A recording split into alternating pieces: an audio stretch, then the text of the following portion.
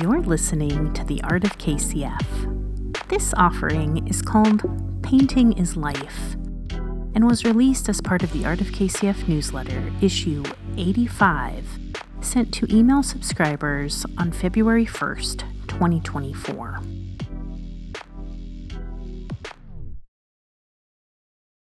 How much time do you spend thinking about painting? Either the act, the material, or the object itself. I find myself, as a painter, and as someone rather scholarly inclined, thinking about paintings, paint, and painting quite a lot, which probably does not surprise you, dear listener. I notice paintings and the weird reproductions of them in hotel rooms when traveling for my other day jobs. I love looking at paintings hanging in spaces wherever I encounter them. I see open wall space and then start imagining the kind of painting that I could see hanging there.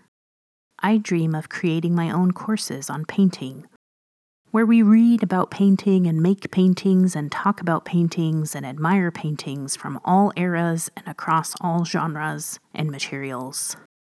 Regardless of how much anyone is thinking about painting, anyone who engages with the medium is likely familiar with the painting discourse.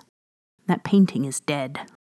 For those not in the know, painting has been declared dead many times and across many time periods. If I were pursuing an academic degree, I might set out to explore this as a research question. Is painting dead? The literature review section of the thesis would trace the scholarly work already completed about the times over the last 150 years painting has been declared dead. The conclusion of that section would go through how painting somehow lived. This lit review would also lay out the different kinds of scholarly theories of death, and of course frame this within the context of a feminist analysis. I think I'd also like to explore why this artistic medium is so belied by outsiders' claims of its death. Certainly, painters are not currently saying painting is dead, as we stretch canvases and gesso and apply grounds and then figures into the pictorial plane, as we seek places to display our creations, as we try to figure out how to keep painting and living in these times, precarious economic times despite record technological advances, and wide increases of economic disparities, safety nets disappearing, climate calamity, ay. And yet, some of us still live, and some of us still paint.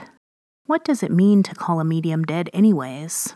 Nature is full of death and rebirth. It does not seem like painting is dead when we line up to see dead painters' paintings.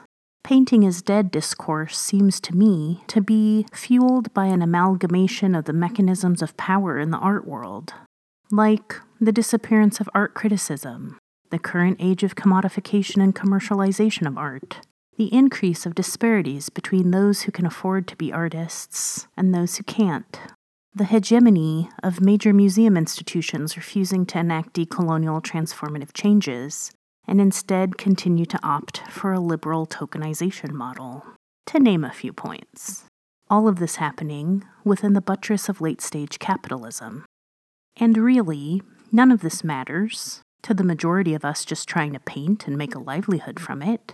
None of this really matters to the average collector who buys a painting from an individual artist in their community or from someone whose work resonates with them for some reason. There is a plethora of art out there, paintings included, all vying for eyes, attention, and the disposable income necessary to adopt it. Whether the paintings all deserve homes is another matter, but I tend to approach that with an abundance mindset. There's a buyer out there for anything. You just need to find them. That's not to say I don't aim for excellence in my painting, though excellence remains subjective and must be guided by the values you live out in your practice. Who is to say you're the best judge of your own excellence anyway?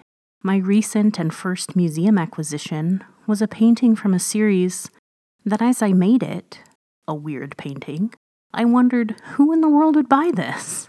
It didn't stop me, because I'm learning to trust what comes out is what comes out.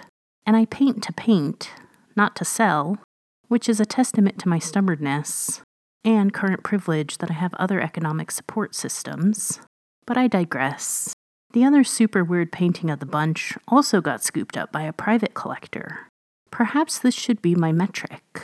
When I'm like, whoa, what in the world is happening here with a painting, that might be the sign I'm doing something right. Vimo and I recently purchased an Apple TV for the movie theater we are renovating at the Chick Finn.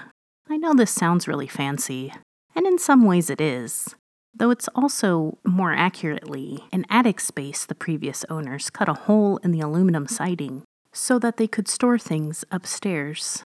We imagine they used a bobcat to lift large objects up there, because the only other entrance to the room is a spiral staircase. And as our BFF could tell you, taking a pleather couch up the spiral staircase in pieces was a feat. The point of this side note is that with our purchase, we were gifted a 3-month trial of the Apple streaming service. So Vimo was finally able to watch Ted Lasso. It was a show routinely suggested to her that she should watch because she would enjoy it. And she did, as did I. It's super wholesome, and I have so many good things to say about it. But really what I want to say about it is that there's a wonderful character on the team named Danny Rojas, who is the epitome of joy.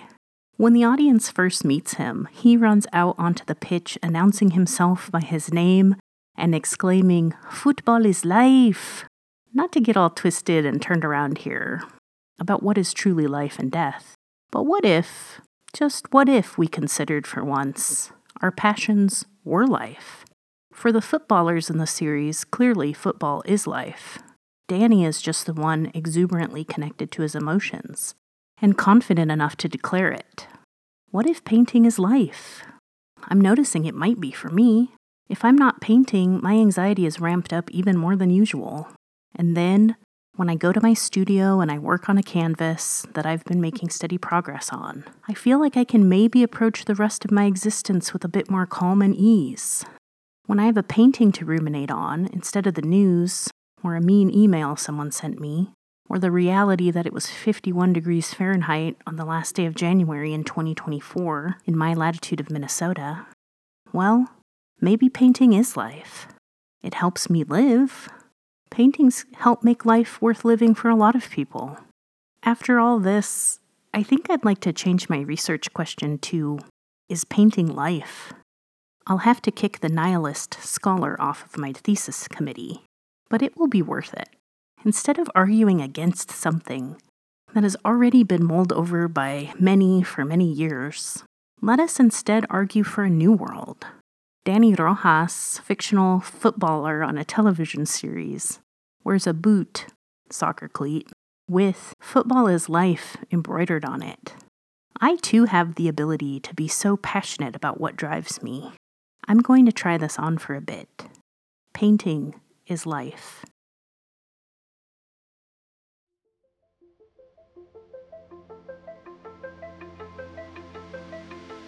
Thank you for listening to this episode of The Art of KCF.